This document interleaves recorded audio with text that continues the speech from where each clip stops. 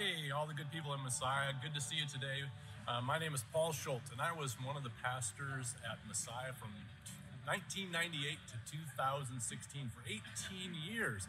We served at Messiah, raised our 5 kids there in St. Charles, and we just love Messiah and all the great people in Messiah. So I'm coming to you as you're celebrating your 35th anniversary, which is an amazing. Congratulations on 35 years of ministry in St. Charles County. God's hand of blessing has sure been upon the people of Messiah. And we love you and want to encourage you and say those have been 35 years of God's blessings. And as you look forward in the future, know that you're in our prayers all the time. And we wish you nothing but God's blessings as you continue to carry out the mission of Jesus in St. Charles County.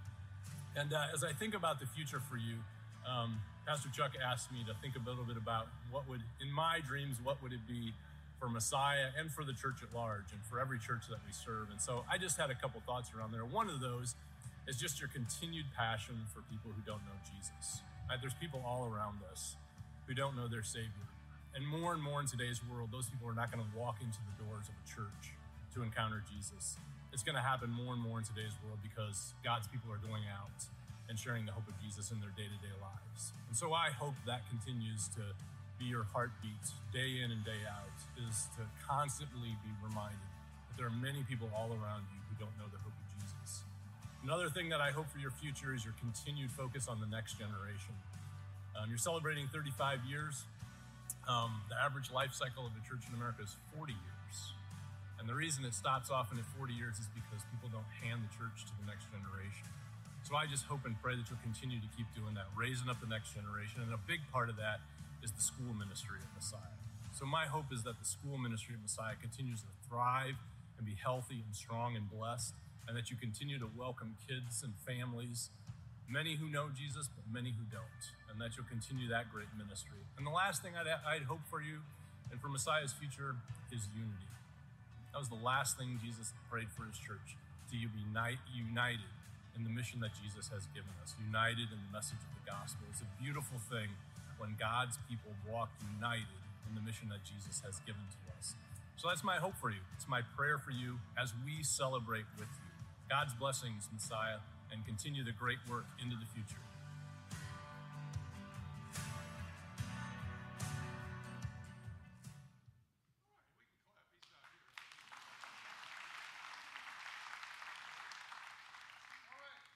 That really was wonderful. That is awesome. Paul's message certainly was great, but the cinematography, wow! I mean, it's so picturesque and excellent camera work, if I don't say so myself. Yeah, it was I who kind of recorded Pastor Schultz giving that wonderful word of encouragement while we were, and 35 of our friends from Messiah were in Germany just over about a month ago. And what a fantastic experience we had. It was really a trip of a lifetime, and I enjoyed myself to the max. It was just great. About 22 years ago, I heard or read about this little town in Germany called Obergammerau, and they perform a passion play every 10 years, and they've been doing this since like the 1600s. The story goes that it was a time of the bubonic plague, and they kind of made a deal with God, I guess, and that if he would spare their town, they would put on the worst week of Jesus' life, every 10 years, and they've been doing this for like the 1600s, and so it's 5 hours long. It's all in German, which, I really don't understand, but it was emotional. It was meaningful. It was really something. Now, interestingly enough, the day before, that was the complete opposite, because we were in Munich at the Oktoberfest, and that was a blast. That was crazy. It was crazy. It wasn't stupid crazy, okay? It's not maybe as crazy as you think, but it was fun. There was singing and dancing and lederhosen and beer and brats, and these are a few of my favorite things. And speaking of brats, did you know, get this, you can get sausage from a vending machine. I love Germany. I love it. But my favorite part of the whole deal really was getting to see all the Luther stuff. I'm not ashamed to admit it. I am a total Luther geek. Look at my face. I'm like, because I got the opportunity to see all these places and these things that, I've been reading about and looking about since I was a little kid, really. So it was a big deal for me to see these places. And here's a picture of Luther's room when he was a monk. And he was trying to, figure out how to get right with God. And he tried to earn it. He worked hard. He sacrificed and he suffered. And he thought this was the way, but it didn't work. Now this one is at the altar where Luther consecrated the Lord's Supper for the first time. And he just about completely, freaked out. He was so nervous handling the elements. He just about wet his pants because Luther grew up being afraid of God. And that makes sense. He had good reason for that because at the time, medieval theologians presented a very different version of Christ.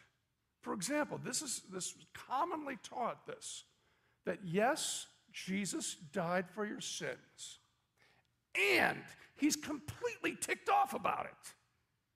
Unfortunately, in the fall of 1516, Luther was teaching through the book of Romans at the University of Wittenberg, and he came across this scripture: the righteous will live by faith. This was his tipping point. This was the big aha moment. It was a thunderbolt to the heart. And he said, this passage of Paul became to me the gate of heaven.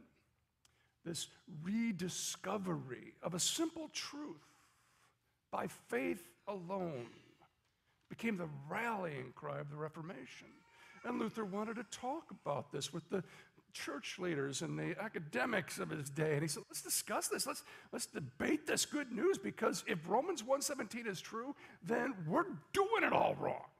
And so he nailed up 95 theses or discussion arguments to the community bulletin board, which was the door of the church. Now, this is not the original church door, but it's the same church. It's the same place. Man, thanks to a new invention called the printing press, the word got out, and it didn't take long for the church at Rome to get really mad, and Luther was excommunicated, kind of like, John Wick, excommunicado, And so he's on the run, and he hides out here then at the castle of Wartburg, and he had to hide for his life because he was a religious outlaw.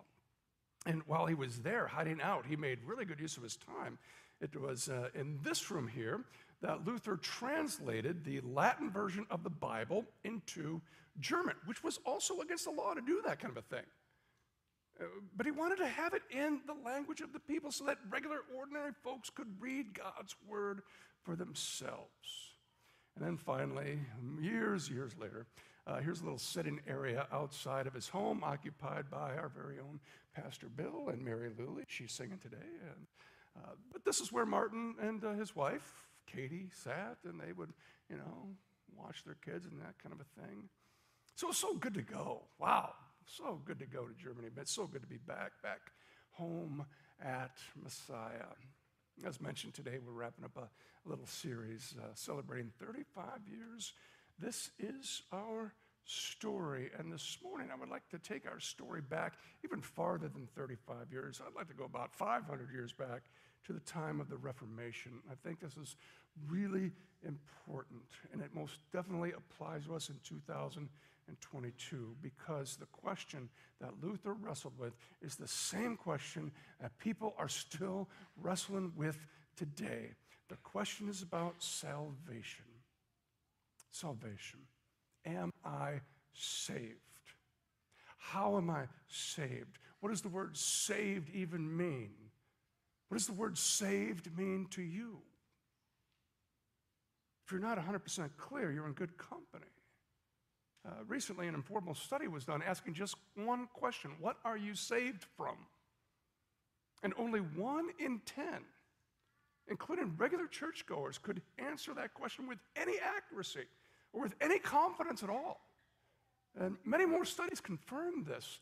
In a Barna Group report on issues about salvation, Christians from across all denominations proved to be sorely lacking in this very basic understanding of salvation that Martin Luther gave his life for, which is we are justified by grace through faith. Now, that term justified, we just don't use that one hardly anymore, and that's too bad because it's a great word, justified.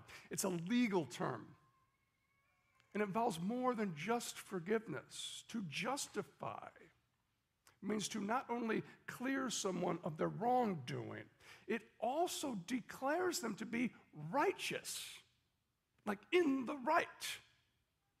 This is the good news that Luther uncovered, that we are justified. We're in the right even by grace through faith. And of course, this is not from Luther, this is from God's word. For it is by grace that you have been saved through faith, and it's not from yourselves, it's the gift of God, not by works, so that no one can boast. It's a gift. That's grace. It's a gift. And it's given to those who don't deserve it. That's what grace is. It is a gift given to those who can't earn it, who don't deserve it. God, the perfect gift giver, gives grace to those who are unworthy of it. But for a long, long, long time, Luther didn't get that. And Lutherans today still don't get it. Over 6,000 Lutherans were asked, can a good person earn their way to heaven? That is the question to the Lutherans. Can a good person earn their way to heaven? 54% of Lutherans said yes. Ach du lieber. Okay, I do know one German phrase, which is an explanation of surprise or frustration. Ach du lieber, Lutherans. Here's another question. If all you did was love people, can you be justified before God? Nearly half of all Lutherans said yes. Now, of course, loving other people, that is a good thing. It's a great thing. It's a beautiful thing. Jesus wants us to do it. But loving other people does not save you. Because then you're the Savior, aren't you, by doing good things? Oh, it doesn't work. One more question to the Lutherans. Is the main point of the gospel about God's rules for right living, how to live a good life?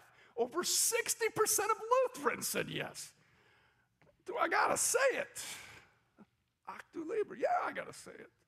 This should be a wake-up call, because if we're gonna share our faith with the next generation, if we're gonna bring the good news of Jesus Christ to those in St. Charles, then we've got to get the story straight. We've got to get the gospel. We need to get a firm grip on the gospel of grace. So let's go back even further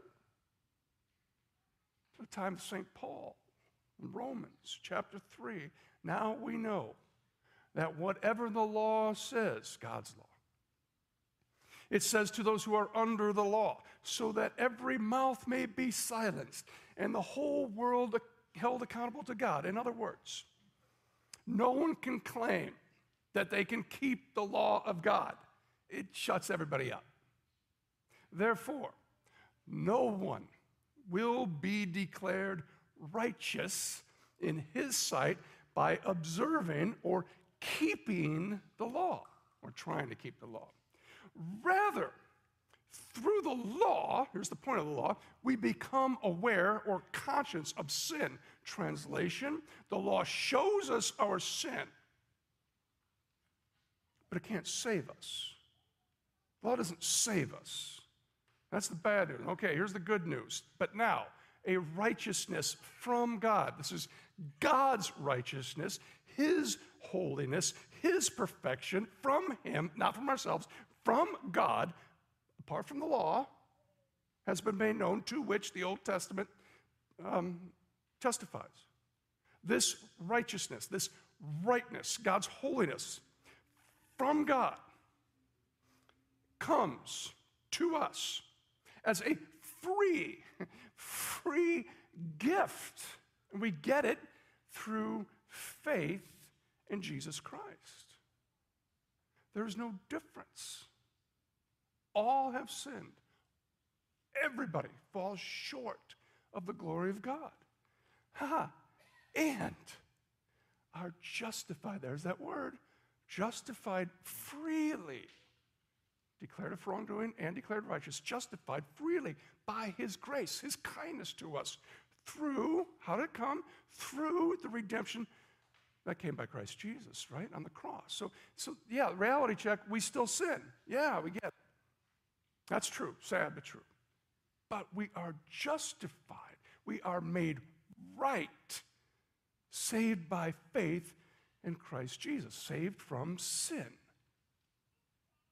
Not the ability to sin, but the punishment for sin. We are saved from death, eternal death. Instead, we get eternal life. We are saved from hell. We're saved from the devil. For we maintain that a man, woman, children too, mankind, is justified by faith apart from observing the law.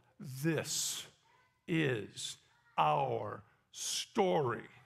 And this is a box of cake mix. Now, I don't know much about making a cake, but I know a lot about eating cake.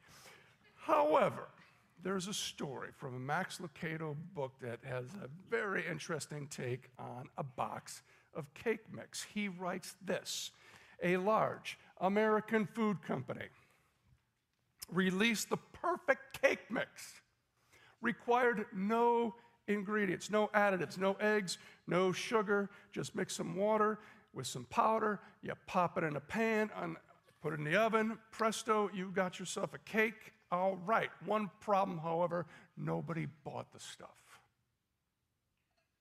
Nobody bought it. And so the cake mix people, they tried to figure out why, and they surveyed a bunch of folks, and they found the answer. And so they went back to the drawing board, and they made one little change. The new instructions now read, simply add 3 eggs. And the sales went through the roof. Why are we like that? What makes us want to add something that's already complete? Okay, it's really not a big deal when it comes to, cake mix, making a cake. But it's a very big deal when it comes to our faith. We are justified by grace through faith in Christ alone. It is pure grace. No need to add anything to it. The work of Christ is complete. It is finished. And the moment that we add something to it, the moment we add to what Jesus has already done, it's no longer grace. It's no longer a free gift of God. It's legalism is what it is. And legalism is basically getting God to like you more by avoiding bad things and, trying to do more good things and, kind of earn it. And on the surface, I guess it looks, harmless enough, but it's poison. It's poison. Legalism just about killed Luther. He'd wake up every morning at 2 to begin the first of 7 prayer cycles. His confessions lasted up to 6 hours at a crack. He would scourge his own back with a whip in order to show God how sorry he was for his sins. He would often fast 3 days on end without a drop of water, without a crumb of any food. Luther said of himself, I was a good monk. And I kept the order so strictly that I will say this, that if ever a monk got to heaven by his monkery, it was I. But for all of his slavering, all of his starving, all of his striving, it did him no good. How could he be sure he did enough? Could he have done 7 hours of confession instead of 6? What if he left something out of the confession? Could he have been more sincere? Was his whole heart in it? These questions. what he discovered is that for all of his actions on the outside, it didn't change who he was on the inside. Inwardly, he was still greedy. He was still lustful. He was still selfish. Inwardly, he was still sinful. He had no peace, no joy, no confidence, no assurance of salvation. No confidence that what he did was ever good enough for God. And that's the problem with legalism. It doesn't end. You never know. That's the problem when we add something to the gospel. And so Messiah, it's absolutely critical that we get the gospel straight. Because it is the one thing that we've got to get straight. It's the only thing we've got to share. It's the thing. And it's the only thing that's going to carry us for the next 35 years. It's the gospel. Tim Keller has a great way of putting it. He says, the Christian gospel says that I am so flawed that Jesus had to die for me. And yet I'm so loved, I'm so valued that Jesus was glad to die for me. And that's good news. And if anybody needs it, it's the next generation. If anybody needs it, it's St. Charles County. If anybody needs it, let me tell you, it's you. It's me. We need the gospel of grace. You see, a happy saint,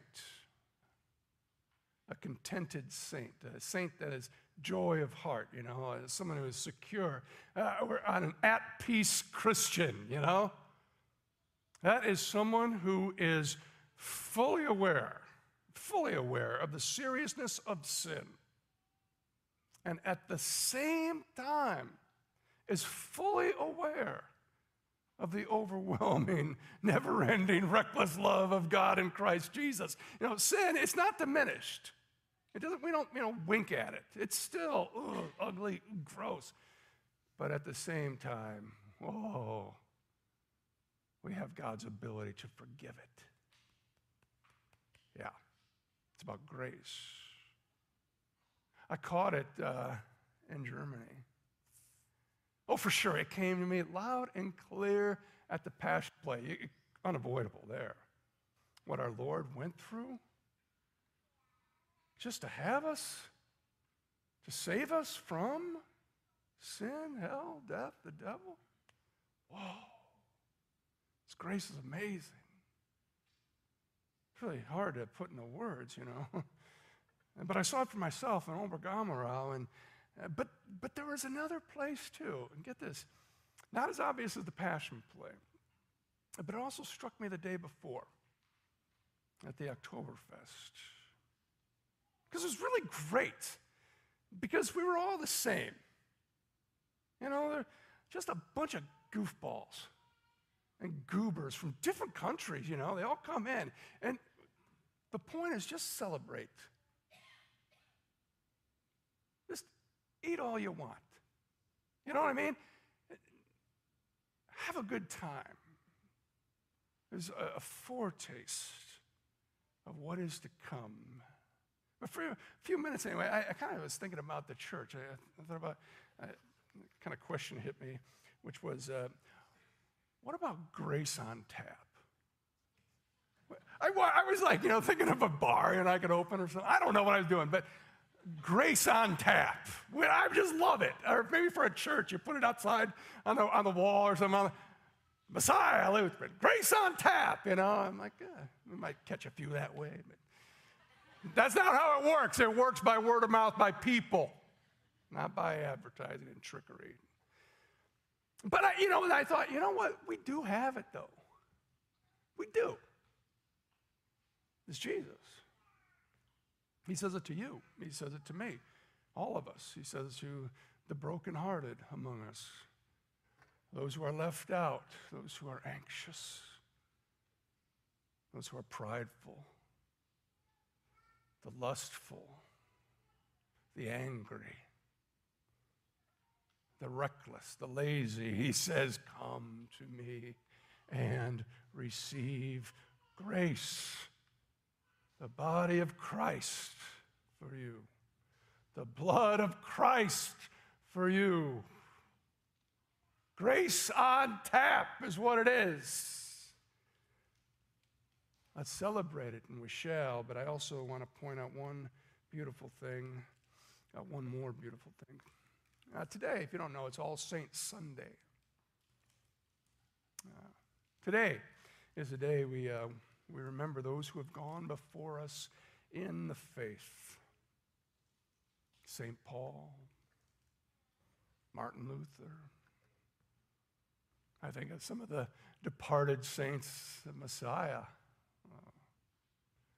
Joe and Carol Albaugh, they used to sit right there. Deb, Greg Koenig used to be on the praise team. Don Waymeyer, Pat Schumacher, Dale Dickman, he used to sit over there in the last row. Good Lutheran, last row.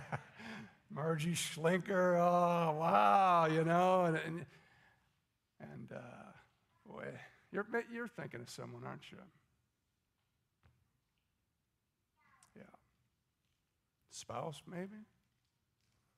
Mom or dad? Grandparent? Maybe a friend? A Christian friend, you know, somebody you miss. Christian saints. And they're with the Lord, and that's very good. We will see them again, right? But still. But still. And that's one of the reasons why communion is so special. Because not only is it grace on tap, today we also tap into the communion of the saints. If you don't know, you already confessed it this morning in the words of the Apostles' Creed at the end there. I believe in the communion of saints, the forgiveness of sins. See, while we live on earth, the closest that we ever get to heaven is when we receive our Savior's body and his blood. And it is in the eating and in the drinking that we are with the Lord and he is with us, in us actually. You think of it, we are with him, he is with us, and we're also with one another as the body of Christ. And what's more, we are also joining with the saints of heaven at that point because they are with the Lord as well. And so in a sense then, for just a moment then, we are with our loved ones too. That we're all connected to Christ. And I can think of no better way than to close our message series on celebrating 35 years of ministry and blessings at Messiah than to continue celebrating what Jesus has done and now is doing through the communion that we share, uniting us in faith in Christ alone. Amen. Our Lord Jesus Christ